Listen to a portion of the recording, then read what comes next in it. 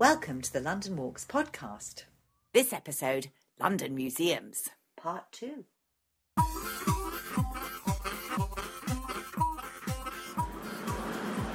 Ladies and gentlemen, London Walkers, Daily Constitutionalists, welcome back to the London Walks podcast on London Museums. It's Adam here, out and about, all on my own for the moment. Andy's let me out on my own. It's a most disconcerting sensation. I've just emerged from Euston Station onto the Euston Road. It's a perfect London day, by which I mean it's grey and overcast. I've emerged onto the Euston Road, very busy, very noisy, lots of traffic. It reminds me greatly of Oxford Street, same sensation there. Heavy with traffic and buses, sirens, people rushing around. But similar to Oxford Street, there's respite just across the road. When we stand on Oxford Street, on the north side of Oxford Street, we know that the enclave of Soho is just a few steps away. That square mile-sized hole in the middle of the West End, Soho, London's greatest four-letter word. Similarly, here on the Euston Road, just over the way, through the sea of traffic, I can get into Bloomsbury, and there I can spend the afternoon raking around some of London's less celebrated museums. Okay, I made it across the road. I'm in Bloomsbury now. I'm sure you'll agree in terms of background noise. A little more peaceful here. My destination this afternoon is to meet up with my much-missed colleague Andy, my podcasting pal, and we're going to nose around the John Soane Museum, which I'm greatly looking forward to. In the meantime, I'm going to call in on the Grant Museum of Zoology and hopefully the Petrie Museum of Egyptology, both of which are on the way to my favourite museum of all in London, the glorious Cartoon Museum. So that's the agenda for today, and we'll see what else we can see along the way.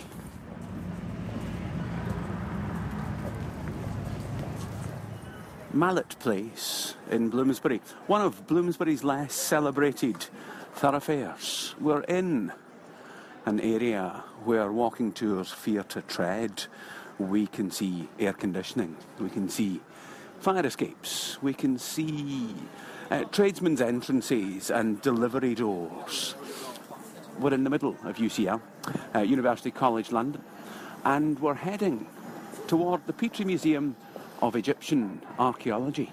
It's the afternoon, it's lunchtime, and the place is alive with students. The museum is just open to the public. It's closed in the morning, this being a teaching museum, but in the afternoon we're free to come and go as we please.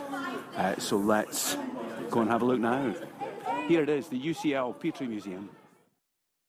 Okay, we're inside now, and as you can hear, I've abandoned my usual hectoring tones in favour of the voice I use when feeling hushed in the presence of culture.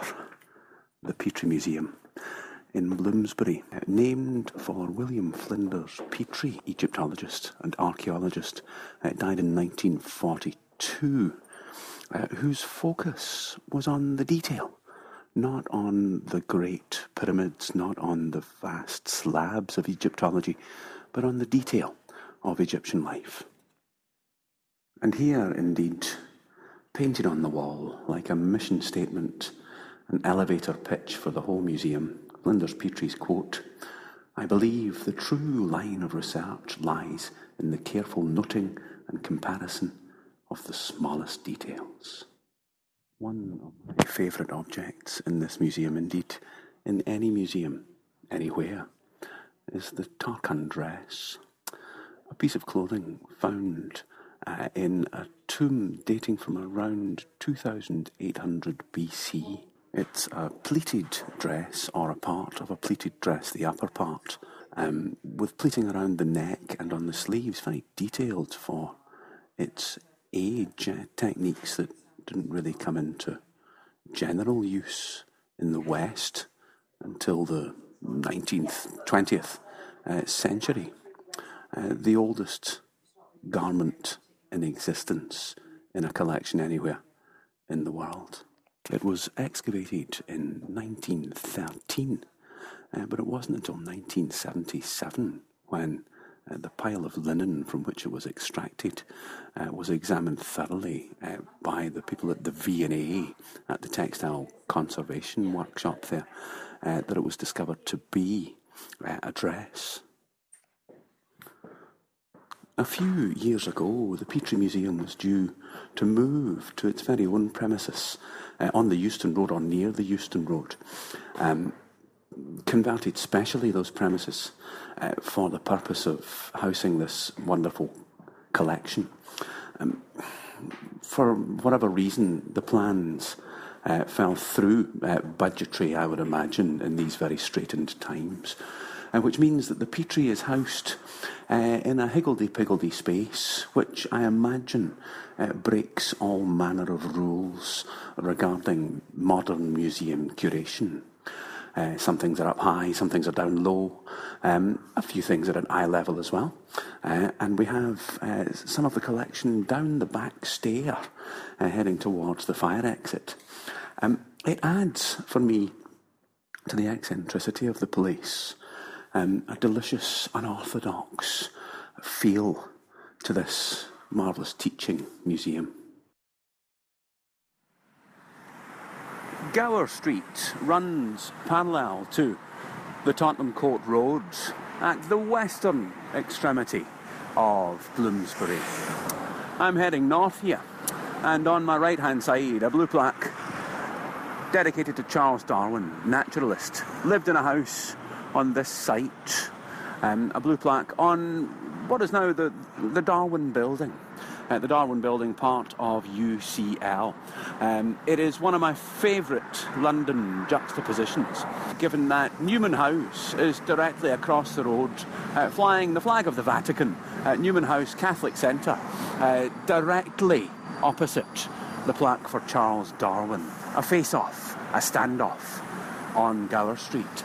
We're heading to the Grant Museum. We mentioned Grant in the previous episode of this podcast when we were at the British Museum. We posed the question, who de man? And the answer was Grant de man. Grant being the professor at Edinburgh University who taught the great Charles Darwin. So the Grant Museum of Zoology and Comparative Anatomy, also part of UCL, University College London, is to be our next port of call. It's not long after 1 o'clock, and the Grant Museum has only just opened for the day to the general public, and already it's a buzz. There are a great many people perusing the collection. In this most museum-y of museums, the cabinets are one of my favourite details about this little space. Some of the cabinets date back to 1851 and were used indeed at the great exhibition of that year. Lots of things under glass to look at, lots of cabinets, and again I get the feeling that a number of rules of museum curation are being broken here. And again, gloriously so. Modern museum curation would have flashing screens and multimedia displays. The Grant is not without this aspect to its presentation. A number of iPads are spread around the space, but the bulk of the collection is on display under glass with most illuminating tickets and cards explaining the collection. As with the Petrie Museum, scale is very much an issue here, particularly in the context of the Blaschka glass models, rare specimens made out of glass in the mid-19th century by the Blaschka family.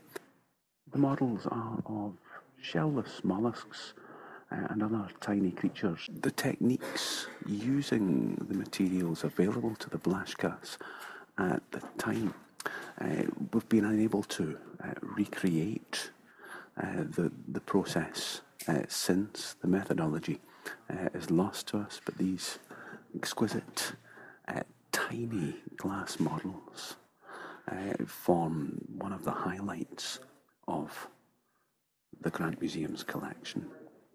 So you are able to adopt specimens here at the Grant as a wonderful fundraising initiative. You can become a friend of the museum and adopt a specimen, a lovely Christmas gift, or indeed Valentine's gift. While we're on the topic of that, they do a wonderful late night here at the Grant Museum once a year to celebrate Valentine's Day. £5 is the admission fee, no need to book, and a free glass of wine is included in your admission.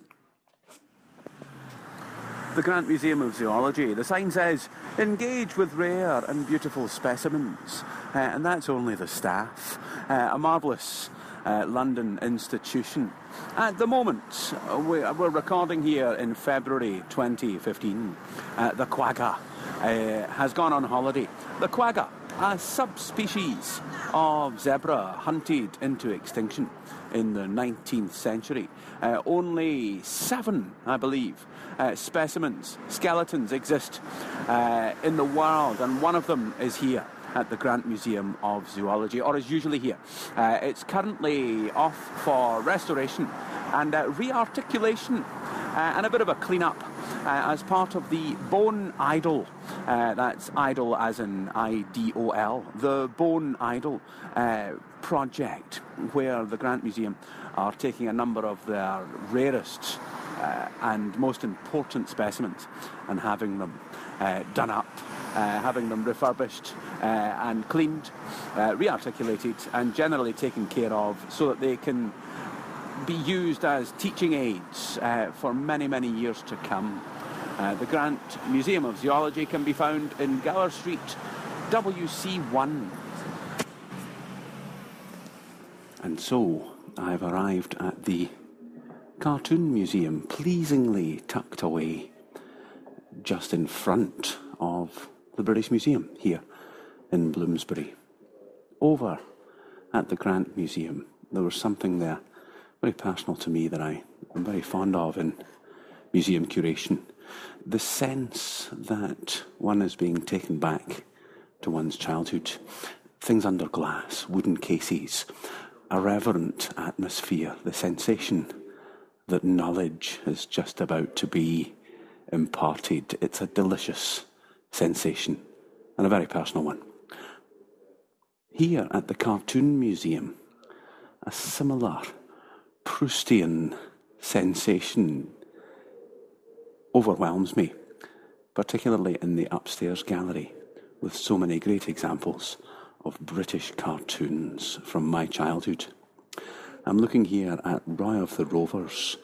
Roy of the Rovers, a very British superhero, I'm going to call him. The star striker, the forward, the captain of Melchester Rovers, in their distinctive red and yellow football strip.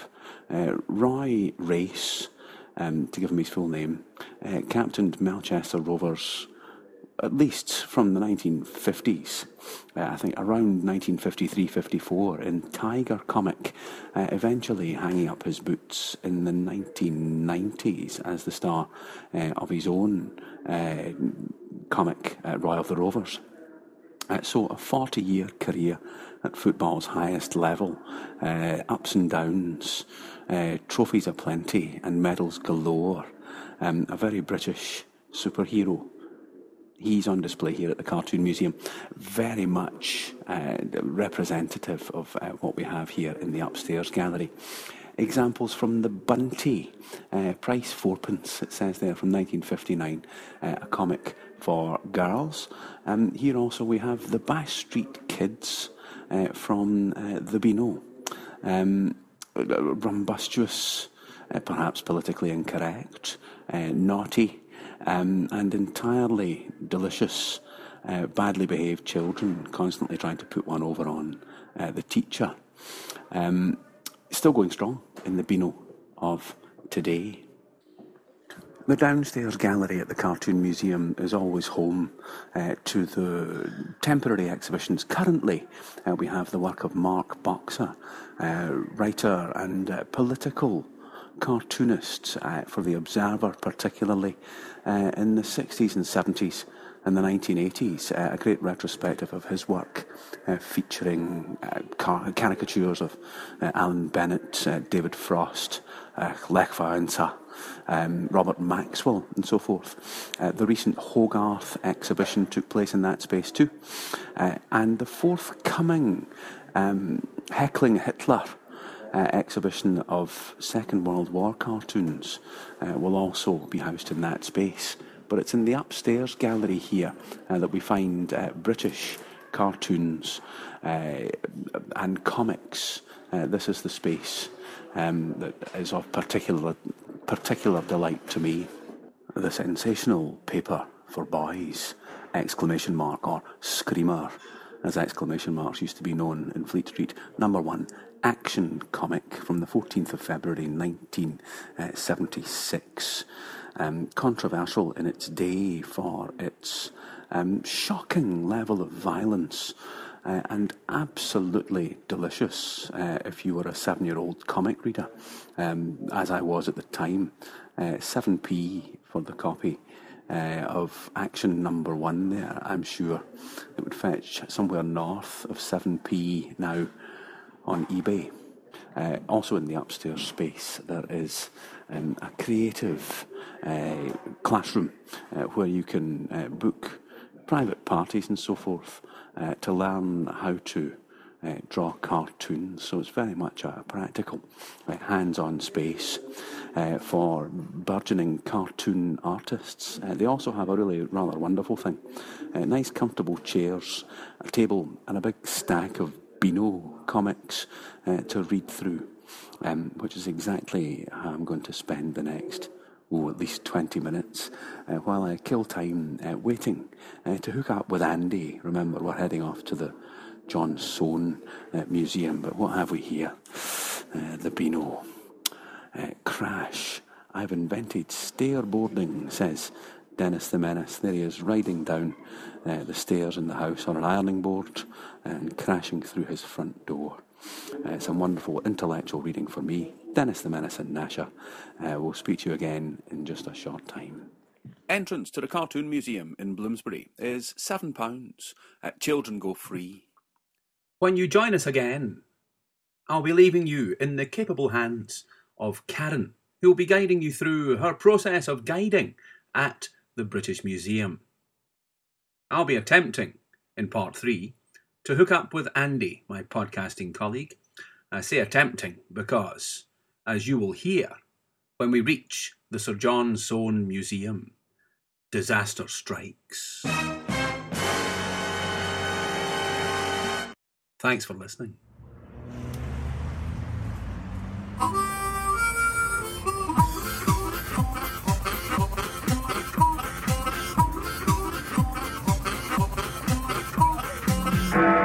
The London Walks podcast was compiled, produced and presented by Andy Hallett and Adam Scott Goulding. For details of the full programme of London Walks, London's best guided walking tours, go to www.walks.com.